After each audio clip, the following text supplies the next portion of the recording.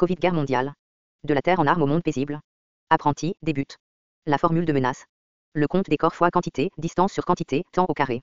La civilisation raffine sans cesse une formule de Menace tassée d'autres constants et variables. L'histoire enregistrée n'offre pas grand-chose de plus qu'un compte rendu fourbe de cet affinage compulsif. L'humanité a oublié autant de technologies paisibles qu'elle a retenu d'entendement d'armes. Mortalité d'enfantement, calories absorbées par personnes et chansons interprétées, de telles ont fluctué et ont sitôt été oubliées. Entre-temps, la mémoire collective a scrupuleusement retenu les exigences d'armes. La gestion d'armes est tout à laquelle l'humanité a excellé de façon immanquable. La gérance d'armes n'a jamais assuré la sécurité à longue échéance de ses adhérents. Le plus passionné notre enlacement dans les bras de la technologie d'armes, le plus probable que son prochain paroxysme nous étouffe avec tout ce que nous tenons cher. Chaque nation identifie, ou invente, des menaces stratégiques tant chez elle qu'à l'étranger et dispose d'un trousseau de comportements et de technologies à l'appui de sa contre-menace préventive. Du Trinidad à la place Tiananmen, chacune est une œuvre maître de la gestion d'armes, optimisée pour la guerre. Chacune peut passer illico sur pied de guerre et mener lutte continue, quoiqu'elle soit pareillement vulnérable à la dévastation totale en quelques heures. Nous avons oublié la plupart des technologies et mentalités scrupuleusement paisibles, soit à base religieuse ou idéologique, même celles adoptées autrefois par des civilisations d'armes moins défendables que les nôtres. Tout ce qu'on admet comme paisible aujourd'hui dut être constamment oublié et réappris. Par définition, la gestion entièrement paisible est préhistorique, en dehors de nos écrits historiques car l'histoire écrite l'a anéantie. Celle-là aurait pu être extrêmement raffinée autrefois, mais fut considérée primitive ou réduite au néant par notre barbarisme d'armes. La technologie d'armes oblige une économie autrement paisible de laisser tomber ses volets soutenables de développement et de créativité. Même en temps paisible, beaucoup d'ouvriers sont désœuvrés pour satisfaire la demande de recrutement militaire. De nombreuses technologies paisibles sont rejetées comme inefficaces du point de vue coût, telles que l'énergie solaire et éolienne. En revanche, de ruineuses technologies d'armes bénéficient de primes doubles et triples. Chaque centrale nucléaire, par exemple, exige des fortunes quintuples, les deux premières d'effrayance et coûts de construction et d'opération, les trois navales, de sécurité, disposition de déchets radioactifs et décontamination. Jusqu'à présent, aucun réacteur nucléaire commercial n'a été démantelé. Nous en reparlerons, de ce montant astronomique non moins celui requis pour le demi-millier bientôt sur année. Cela typifie le système d'armes, ruineux du point de vue paisible et de létalité correspondante. L'éducation de normes inférieures et le sous-emploi n'ont jamais diminué l'inflation, quoique telle diminution soit la justification habituelle pour le manque d'emploi au point d'être abusif.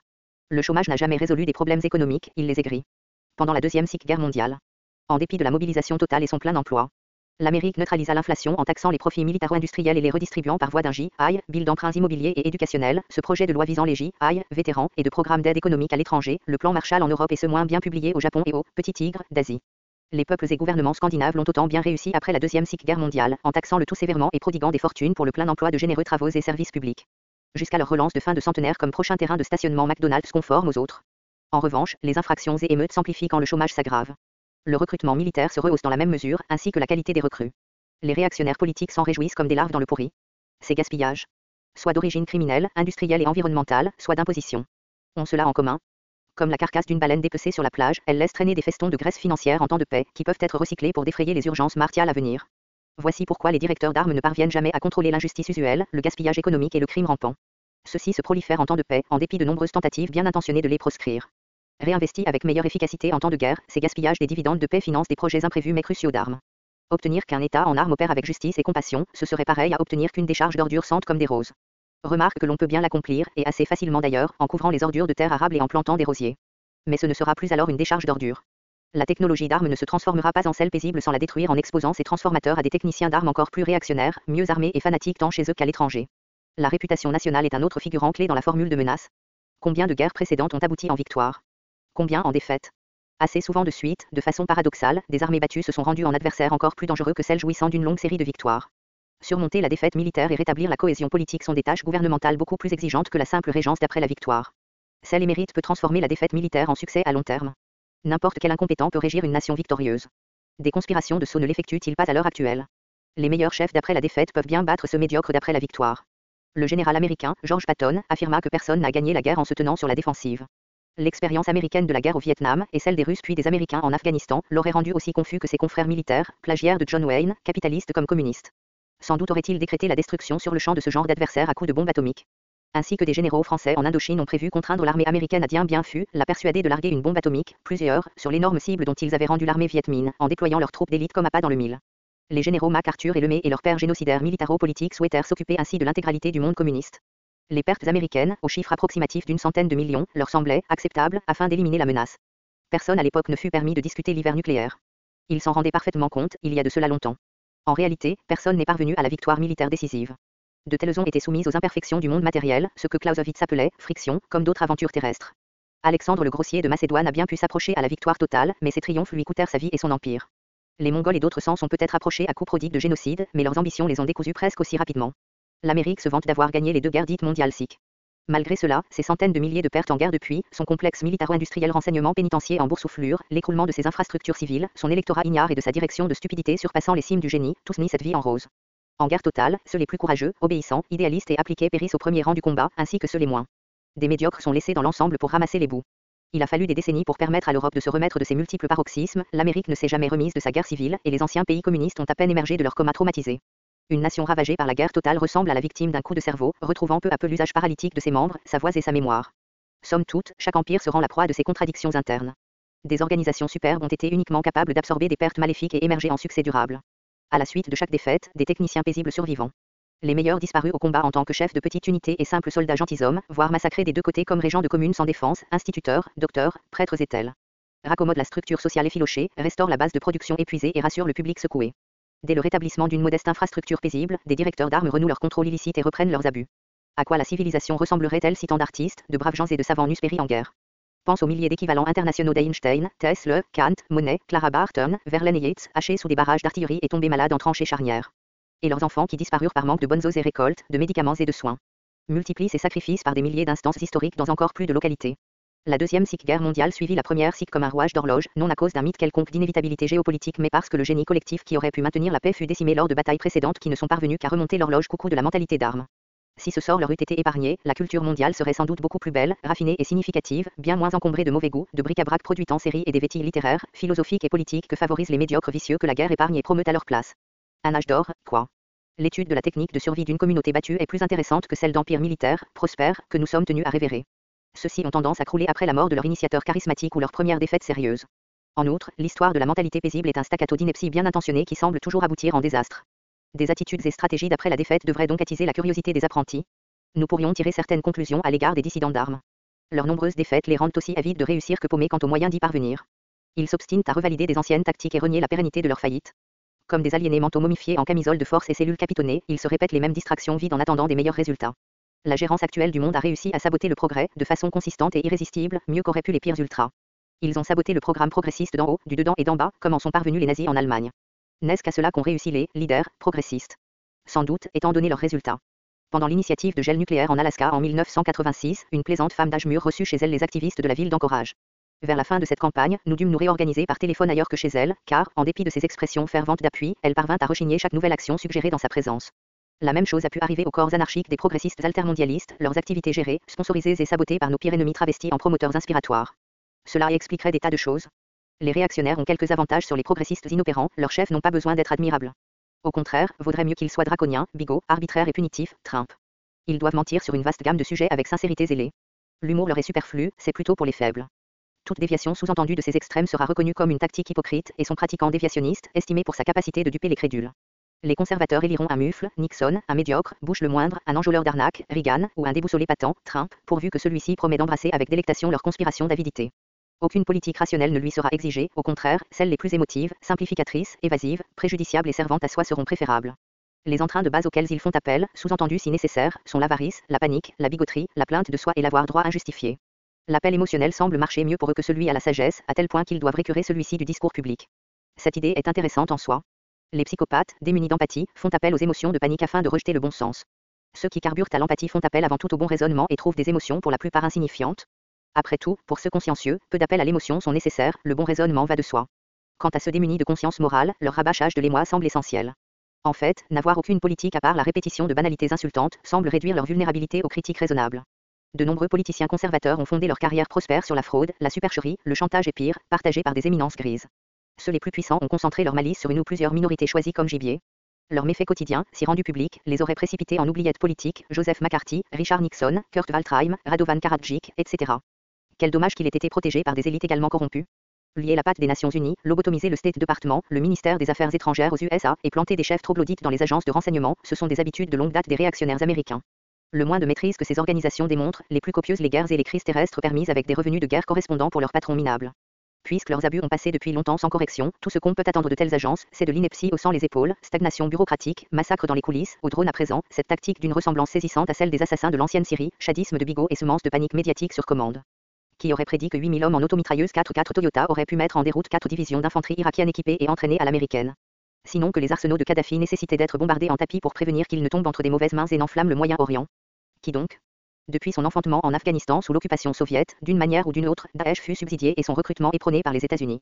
Des revenus colossaux d'impôts disparaissent dans la poche des pires malfaiteurs que les réactionnaires peuvent trouver autant chez eux qu'outre-mer. La base aérienne de Bagram en Afghanistan reçut des palettes de devises américaines emballées à la tonne sous film plastique, immédiatement transférées vers des comptes bancaires à l'étranger par des habitants locaux corrompus. Le Pentagone ne peut même pas rendre compte des milliards de dollars que ses carriéristes aux portes tournantes civiles et militaires se paient chaque année, comme s'il s'agissait de la monnaie du jeu Monopole. Pense au vice-président Dick Cheney et aux milliers de ses perlouches, des renards à la garde du poulailler. En revanche, les progressistes hésitent à soutenir n'importe qui. Ils s'attendent à ce qu'un Moïse leur guide dans la terre promise. N'importe qui dont la sainteté n'est pas certifiée sera indigne de leur dévouement. Cette incertitude moraliste, c'est leur plus grande gloire et leur faiblesse la plus consistante.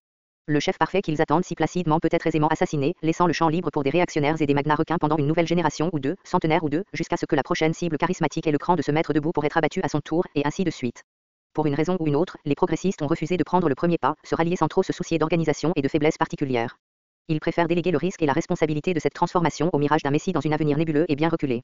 Personne n'a saisi cette vérité de base, la voie et la vision parfaite qu'ils s'attendent si placidement, c'est la voie de la conscience morale qui perche dans la super-conscience collective, à l'épreuve de l'assassinat politique et du défaut de caractère puisque disséminé parmi eux tous. La plupart des conquêtes coloniales ne fut que de présomptueuses expéditions de pillage ambitionnées par des militaristes, journalistes, entrepreneurs, politiciens et fanatiques religieux autrement insignifiants. Ils ont versé du sang et de l'encre rouge à plein seau, en dépit de la réticence des citoyens métropolitains et de leur bureaucraties. Quant à l'influence des riches, eh bien, chaque grande démarche politique, qui implique un nouveau flux de capital ou une forte variation dans la valeur des investissements actuels, doit obtenir l'autorisation et l'aide pratique de ce groupuscule de rois financiers. Créer des nouvelles dettes publiques, lancer des compagnies neuves et susciter des variations persévérantes et considérables de valeur, ce sont les trois préalables pour leurs affaires avantageuses. Chacune d'elles les engage dans la politique et les projette du côté de l'impérialisme. Les arrangements publics du financement de la guerre aux Philippines ont mis quelques millions de dollars dans les poches de M. Pierpont Morgan et ses amis, la guerre entre la Chine et le Japon, qui harnacha pour la première fois l'Empire céleste à une dette publique, et l'indemnité qu'elle devra verser à ses envahisseurs européens dans le cadre du conflit récent, tout apporte du blé au moulin financier de l'Europe. Chaque concession arrachée d'un potentat étranger mal disposé, qu'elle soit ferroviaire ou minière, implique une autre affaire avantageuse pour l'accroissement du capital et le lancement de compagnies.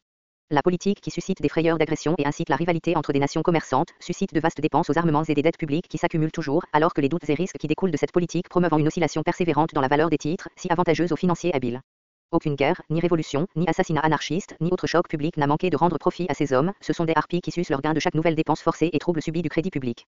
Il est vrai que la politique de ces messieurs ne mène pas nécessairement à la guerre. Là où elle provoquerait des dégâts trop étendus et permanents dans la cohésion tangible des industries. La base primaire de leur spéculation. Leur influence sera lancée pour la paix. Nota, ceci fut écrit avant la première guerre mondiale qui dressa un démenti formel de cette conclusion. Mais chaque hausse de dépenses publiques, chaque oscillation du crédit public à moins de son écroulement, chaque opération audacieuse par laquelle des ressources publiques sont rendues garantes de spéculations privées, toutes sont avantageuses aux gros prêteurs et aux spéculateurs. Étant donné la part dans l'expansion impériale que jouent des influences non économiques, patriotisme, aventurisme, expédition militaire, ambition politique et coups de théâtre philanthropique, il semble qu'imputer tant de pouvoir aux financiers, ce serait adopter un point de vue historique trop étroitement économique.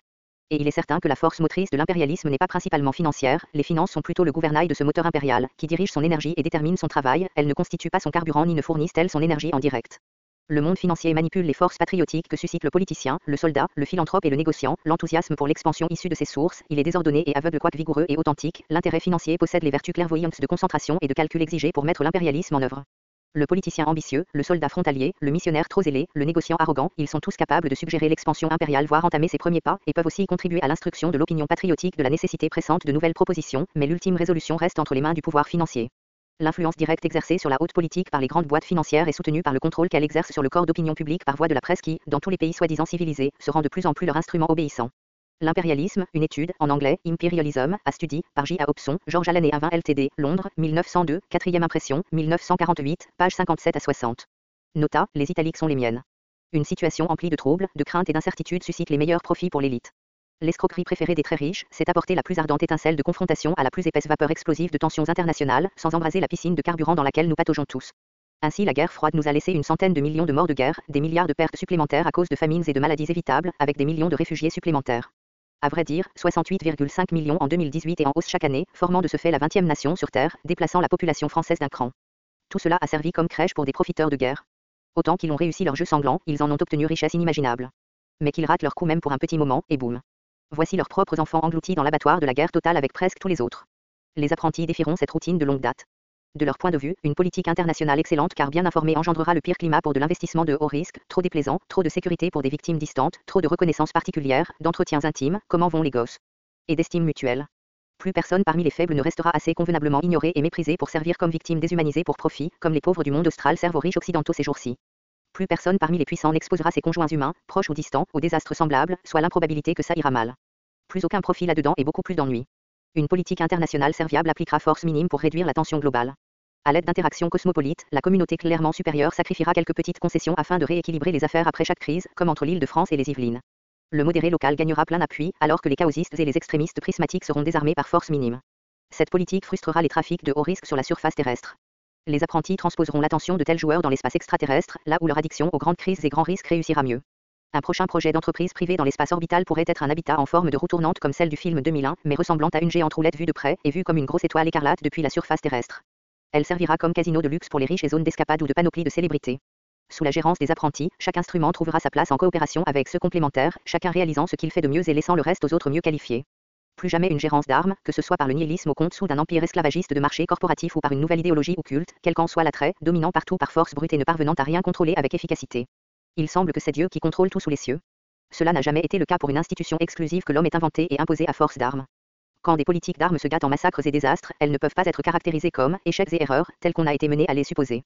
Au contraire, les directeurs d'armes empirent ces fâcheux résultats exprès. Après chaque désastre et crime massif, nous sommes réduits à spéculer, qu'est-ce qui du mal tourné? La réponse? Rien n'a mal tourné. Tout s'est déroulé strictement selon la planification des gestionnaires d'armes. Chaque fois que nous confondons la gestion intentionnelle d'armes avec des accidents d'avidité, de folie ou de stupidité, toutes insignifiantes, nous permettons aux directeurs d'armes de brouiller leurs traces. Nous ne pouvons même pas considérer la guerre totale nucléaire comme un échec de leur part. Après tout, des abeilles guerrières meurent une fois qu'elles s'est piquées de leur dard. Cette fatalité ne les empêche pas de piquer une cible menaçante. Elles peuvent donc se flatter, avec leur dernier clignotement de conscience, qu'elles ont rendu honneur à leur devoir. C'est le même cas pour les barons d'holocauste nucléaire auxquels nous avons rendu les moyens de terminer la vie civilisée sur cette planète pour défendre des valeurs légitimes ou pas. Les embargos d'armes ne réussissent pas mieux. Des régimes légitimes et leurs citoyens innocents subissent la plupart des dégâts d'un embargo bilatéral d'armes.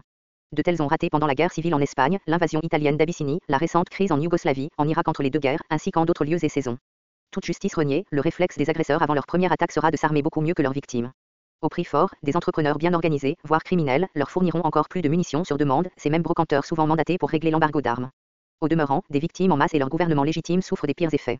Pendant un demi-centenaire, le rappel rituel des Américains, de l'assaut contre Pearl Harbor, a figé la communauté mondiale au bord de sa chaise nucléaire. Leur seule rédemption. Qu'ils n'aient tiré cette gâchette facile que 2 fois pendant leur tournée de ronde, et seulement après une provocation culminante. Quant à la Russie et d'autres pouvoirs nucléaires, jamais. D'ailleurs, l'éventualité de guerre subite nucléaire a approché à 100% chaque jour entre 1950 et 1970. L'absence de lancements accidentaux et criminels entre-temps ne correspond pas au nombre d'accidents de réacteurs nucléaires durant le même intervalle, quoique les opportunités d'attaque nucléaire à chaque échelon d'exécution aient été beaucoup plus nombreuses que celles accidentelles au centre de contrôle de réacteurs. Cette anomalie statistique implique l'existence d'une agence de contrôle étrangère, supérieure à celle humaine, qui prévint la certaineté de guerre nucléaire, et peut-être la guerre nucléaire terrestre tout court, pourvu que cela reste interdite par cette agence. L'11-9 déclencha les dernières décades de guerre futile entre l'Occident et l'UMA. Ainsi de même, la part russe de la guerre froide et sa tentative de reprise par Putin ont été en partie justifiées par l'assaut traumatisant contre la mer Russie sur 1500 km de sa frontière par les nazis. Les Européens n'ont pas besoin de l'imaginer, ils ont été joués le même mauvais tour, ainsi que les Chinois par les Japonais. Qu'y a-t-il d'étonnant dans le fait que tout le monde opère à la gâchette facile, puisque tous les gouvernements sur la Terre en armes souffrent du syndrome de stress post-traumatique? Il est ironique de constater que le président Franklin Roosevelt a pu connaître à fond le plan d'attaque de l'amiral Yamamoto, bien avant que la flotte de cuirassés américaine n'ait été bombardée à Pearl Harbor. 2403 tués, 1000 blessés, plus de 300 d'avions détruits et 8 cuirassés obsolètes sombrés dans la vase d'Oahu, ces pertes furent moins redoutables que celles de l'alternatif le plus probable. Si la flotte combattante des USA avait essuyé l'attaque japonaise à moins de dégâts, elle aurait été expédiée à la rescousse du général MacArthur et ses troupes aux Philippines, selon le souhait des amiraux de cuirassés et du public américain gueulant à mort. 4 porte-avions américains, convenablement absents le 7 décembre avec des vaisseaux rapides cargo et pétroliers tout aussi vitaux, en formation avec presque tous les vaisseaux combattants que la marine américaine put y attacher. Leurs avions obsolètes, leurs pilotes novices, leurs radars primitifs, peu fiables ou inexistants, leurs torpilles défectueuses, auraient convoyé des divisions entières de soldats réguliers et de marines avec des centaines d'avions, pièces d'artillerie et chars empaquetés, au moins la moitié de la machinerie combattante et des cadres entraînés aux USA. Quelque part dans le Pacifique oriental, loin de tout appui et pris au piège dans la toile d'araignée de bases aériennes fortifiées japonaises, ils auraient dû confronter 10 porte-avions japonais aux appareils superbes et pilotes aguerris, 10 cuirassés modernisés, des essaims de submersibles et de vaisseaux d'escorte hérissés de redoutables torpilles, longues lances. Ces jours-là, les amiraux bigots américains renvoyaient la prouesse de leur adversaire, une mauvaise manie de routine parmi les militaires américains. Évidemment, chaque dénouement militaire finira mal si l'on sous-estime son adversaire d'avance. Voulant de leur peau, les Japonais ne se seraient pas encombrés de transports vulnérables. Des duels aériens et des attaques de submersibles tout le long de la journée. Encore plus déséquilibrés en faveur des Japonais que ceux à Midway et aux îles Salomon lors desquels les Américains ont à peine prévalu à force de sacrifices héroïques et de minutage miraculeux. Auraient alterné avec des accros-balafres de nuit, comptant sur le coup d'œil optimisé par des binoculaires exquis et de l'entraînement brutal, à l'encontre d'une technologie de radar en enfance, ce que les Japonais dominèrent de façon routinière jusqu'au mi-temps de cette guerre. En bref, ça aurait été la reprise de la bataille de Tsushima. Cette fois-ci, ça aurait été les Américains aveuglés par leur bigoterie et manque de radar, massacrés aux mains des marins samouraïs, au lieu des Russes qui périrent en 1905 parce qu'ils emmagasinèrent des tas de munitions apprêtées dans leurs batteries d'artillerie secondaire, afin de prévenir une subite attaque de torpilleurs, qui sautèrent en sympathie sous les premiers coups à longue portée des batteries primaires japonaises. Au lieu des bas-fonds d'OAU, les requis militaires de l'Amérique auraient coulé dans les abîmes du Pacifique. Quant aux survivants qui auraient combattu jusqu'aux Philippines, ils auraient simplement additionné à la prise japonaise de prisonniers honteusement abusés. Chancelant après cette débâcle, manquant des cadres nécessaires pour sa force armée d'envergure globale, les Américains auraient pris au moins une demi-décennie supplémentaire pour atteindre le degré de compétence au combat qu'ils atteignirent en 1944. Par nécessité, ils auraient ignoré l'Europe au-delà de la défense statique de l'Angleterre. Ils auraient dû contre-attaquer partout au Pacifique pour sécuriser des bases de bombardement à longue portée pour leurs armes atomiques. Contrairement à nous, ils en auraient eu besoin pour bloquer leur ennemi autrement instoppable. En effet, les Japonais ont eu au moins 5 opportunités de prolonger la guerre pour encore une demi-dizaine d'années. Pearl Harbor, revenir à l'assaut une troisième fois et bombarder en ruine les vitaux dépôts de carburant et de raccommodage. Ils savent, Guadalcanal, après avoir étripé son escorte de croiseurs, tomber sur la flotte d'invasion américaine et la détruire. Midway, dépêcher des cuirassés japonais bien en avant comme appât pour la puissance aérienne américaine, en petites flottilles bien espacées pour débusquer et bombarder les porte-avions américains et l'île de Midway, et non les retenir en arrière en tant qu'escorte médiocre de porte-avions japonais. Il Commanderski, détruire le croiseur américain mis en panne et ses escortes, puis annihiler tous les bâtiments ennemis voguant en voisinage et leurs installations terrestres, et Golfe de Leyte, Philippines, tomber avec puissance de feu irrésistible sur la flotte de transport américaine laissée sans défense. Mais l'amiral Yamamoto, gentilhomme savant et samouraï brillant, s'envenima de sa conviction d'ultime victoire américaine, lors de sa visite en Amérique, au point de convaincre ses amiraux disciples, même d'outre-tombe, que les triomphes listés en haut ne valaient pas le risque. En tout cas, un sous-marin américain aurait pu livrer un nuque dans la baie de Tokyo, à Etajima ou une autre cible symbolique, en mission suicide si nécessaire, tout aussi convenablement qu'un bombardier B-29 qui n'aurait peut-être pas pu se lancer sur Hiroshima ou Nagasaki à partir des îles Mariannes, car hors de portée des forces amphibies américaines à cause de défaites antécédentes subies selon cette hypothèse. Pour l'énième fois, les gérants des deux côtés se sont convenus à rater leurs plans et négociations d'avant-guerre. Ils ont eu recours au militarisme passif-agressif au lieu de poursuivre la paix de façon active, exactement comme nous l'échouons à présent. Les opposants se sont adonnés aux mêmes erreurs, tamponnées par la société châtrée des nations, bien avant que l'incident de Mandchourie n'ait déclenché la deuxième, guerre mondiale, une décennie avant Pearl Harbor. Nos Nations Unies et Conseil de sécurité, pourvoyeurs certifiés de péril, ne sont même pas marginalement supérieurs. Aucun gouvernement actuel ne peut revendiquer le monde paisible comme son premier dessein, ni légitimité ni souveraineté authentique sauf au canon du pistolet avec notre consentement renfrogné, comme au cours d'un piratage de l'air. Alors que les pouvoirs de premier ordre sont fascinés par la dynamique de l'agression militaire, ceux faibles sont également tentés d'en saisir le recours tant que les plus forts s'abstiennent. Des sauts de rang élevés, les agresseurs yougoslaves aux années 1990, par exemple, ont raisonné que cette sorte de retenue soit une signe de faiblesse à être rapidement exploité. Ce dilemme est central. Quand des sectaires d'armes bloquent la paix, ils doivent être désarmés par force minime. Ce serait là une question de prompte intervention policière, non celle militaire adoptée trop tard, à laquelle nous sommes habitués. Des moyens contestables peuvent se prouver légitimes, tels qu'attraper dans leur blouson de nuit des dictateurs de peau de chambre, Assad, ou pomper du gaz soporifique dans des conventions bidons, comme celle des Serbes bosniaques, avant qu'elles ne votent leur prochaine agression. On doit néanmoins compter sur des procès de jury devant la Cour du monde pour rendre jugement final quant à la légitimité de ces tactiques. Les modérés locaux doivent être encouragés par tous les autres moyens. Après avoir enduré d'énormes sacrifices, une nation battue peut surmonter la supériorité stratégique de son bourreau. Elle peut ressembler son ennemi de beaucoup plus près qu'elle ne souhaiterait admettre, l'imitation militaire étant le défi le plus sincère. Les perdants ranimés seront tentés de défier l'ancien ennemi en match de rancune. Dans ces cas, ses adversaires ont simplement changé de place, leurs paramètres opérants restant semblables, réfléchis mais sans autre dérangement. Une autre influence sur la formule de menace dissuasive, c'est la somme des années gens gaspillées au combat, soustrait annuellement de la main-d'œuvre productive et en permanence du registre des vivants. Même si l'humanité prodiguait en fainéantise l'effort et les ressources colossales qu'elle dissipe en guerre, nous aurions pu bénéficier d'une vie confortable en ne bossant que quelques semaines de 20 heures et quelques années de telles, poursuivre nos passions entre-temps ou ne rien faire sauf regarder la télé. Le monde serait beaucoup plus prospère de toute façon. La cohésion politique qui relie le prolétariat à son élite, c'est un autre coefficient déterminant dans la formule de menace. Celle-là ne peut être feinte ni contrainte pour bien longtemps. La défaite surgit quand le prolétariat d'info ne soutient plus son élite de façon spontanée. Ce mécontentement populaire doit être amorti en permanence. Dans tous les scénarios sauf ceux les pires, voir, boom, ci-dessus, les élites d'info sacrifient très peu comparé aux bénéfices qu'ils s'empochent. Ils réservent ce privilège pour le prolétariat d'info. À long terme, l'opinion publique doit demeurer apathique, même pour des guerres trop longues et coûteuses, et lesquelles ne le sont pas. Lors des guerres mondiales, une fois que les enfants de l'élite furent massacrés aussi fréquemment que ceux du prolétariat, leurs parents, gérants de cette guerre, ont refusé d'opter pour la paix. Après tout, ils avaient déjà livré leur ultime sacrifice.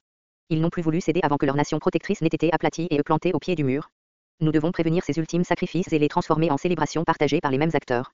Le compte des guerriers bien exercés, multiplié par leur taux de feu, divisé par le temps requis pour les ravitailler, multiplié par leur vitesse de croisière et de lutte, divisé par la puissance de feu défensif, par sa capacité de creuser dans la terre, par son blindage, la rapidité de ses manœuvres et le remplacement de ses pertes, multiplié par ces variables et constants et beaucoup d'autres s'intercalent dans une complexe formule de menace que les directeurs d'armes s'obsèdent à raffiner. Le colonel T.N. Dupuis a tenté de formuler cette formule en définitive dans son livre Understanding War, comprendre la guerre. Il ne l'a pas tout à fait réussi. Ces résultats ont manqué d'être prédictifs pendant la guerre en Irak car ils ont prédit d'énormes pertes américaines sous le feu nourri de l'armée de Saddam Hussein. Cette formule doit exister quelque part en forme définitive, quoiqu'elle n'ait jamais été publiée ouvertement. Selon une procédure étonnamment comparable à la sélection darwinienne, des innovations technologiques favorisent les moyens d'attaque et de défense en alternance. Ces variables composent avec beaucoup d'autres une formule de menace énormément compliquée. Des principes de morale militaire, de moralité et de culture, la volonté particulière de tuer en dépit de son interdiction divine, par exemple, et l'automatisme rituel de l'ultime sacrifice, peuvent se prouver, pour le mieux ou le pire, aussi importants que les détails de stratégie et de quincaillerie militaire. Les Japonais et les Celtes en ont présumé autant pour le mieux ou le pire. Il y a des milliers d'années, le philosophe chinois Sun Tzu, peut-être l'ultime théoricien militaire au monde, a répertorié 5 requis non négociables pour atteindre la victoire. Un politique, ce qui permet aux gens de se ranger auprès de leur gérant, même au risque de leur vie. 2 météo. 3 terrain. 4 commandants, c'est très particulier, et 5 doctrines militaires, organisation, discipline, ordonnance et matériel. Il semble que tout ce qui reste, bon ou mauvais, peut être enduré, fabriqué de toutes pièces ou arraché des mains de l'ennemi. Modifier quelque peu, cette liste, et le reste de la philosophie de lutte, peut autant bien servir aux fins du monde paisible. Le combat moderne nucléaire, scalaire et biologique annule toutes les formes connues de défense militaire. Des techniciens d'armes ont optimisé la formule de menace au point de la rendre suicidaire. Les armées, forces de hargne, modernes comprenant de superbes guerriers, leurs armes exquises et leurs extraordinaires appuis paramilitaires et paracivils, s'exposent au risque d'écroulement subit et total sous une averse de bombardements d'ordinateurs, d'armes nucléaires et d'atteintes biologiques, météorologiques et de propagande. Elles sont donc de moins en mesure de rendre des résultats acceptables, alors que leurs coûts d'entretien se multiplient hors contrôle. Ça me dégoûte de voir, après chaque nouvelle atrocité terroriste, des patrouilles d'infanterie affectées aux galeries et stations de transit, des blindés garés au coin de la rue et des chasseurs à réaction tenant dans les cieux urbains, les moins efficaces des mesures de prévention. Très efficaces, par contre, pour intimider ses propres gens à tolérer l'intolérable. La logique en faillite de ce système de valeurs rend appui au livre apprenti. Pratiquement d'une nuit, l'attirail vénérable de nos états d'armes s'est rendu obsolète, ses gloires, justifications et tactiques, futiles. Si tu as suivi ce train de raisonnement, tu dois te sentir désormais aussi effaré qu'animé. Tout ce que l'on ait été mené à croire s'est rendu trop aigre pour être ingurgité. Il dépend de nous d'inventer des meilleures options. Il en est temps. Il est temps que l'on optimise la formule du fauteuil aux dépens de celle de Menace. Ce projet peut sembler irréaliste et même inadapté à notre façon de penser. Qu'à cela ne tienne. Nous avons bénéficié de si peu d'entraînement paisible, à la différence de la guerre totale dont l'expertise demeure la nôtre continuelle. Pour que le monde paisible puisse fleurir, nous devons récupérer des compétences ancestrales longtemps oubliées, les prélever de la superconscience collective qui, elle, n'oublie jamais rien. Jusqu'à ce que les termes de ce débat ne se prêtent à l'entente universelle, des mentors d'armes se serviront de l'égarement hypnotisé des masses pour le suborner. Les apprentis ne les remplaceront pas avant que des majorités globales n'aient consenti de résoudre leurs problèmes en unisson paisible, en dépit des beuglements continus pour encore plus de guerre et moins de paix. Manqueront entre-temps la plupart des tentatives isolées de réformer la communauté. Qu'elle soit d'origine particulière, institutionnelle ou mystique. Engloutis dans les contradictions sociales qui les baignent. Les apprentis seront tenus à défier la mentalité d'armes à chacune de ces manifestations, faire sombrer la mythologie d'armes aux abîmes de la conscience collective, recodifier nos lois et les réformer en paisibilité digne de confiance. Qu'autant possible de sacrifices soient réformés en célébration. Dis-toi, je suis prêt. Trouve des conjoints également prêts à discuter et diffuser apprentis. Quand assez de gens auront saisi la teneur de ces idées et se seront ralliés autour, les mesures subséquentes se dévoileront clairement, chacune d'elles en chronologie et localité parfaite, réalisée par l'individu ou le regroupement le mieux qualifié, de façon superbe. Commentaire. Marc Mulligan @camcast.net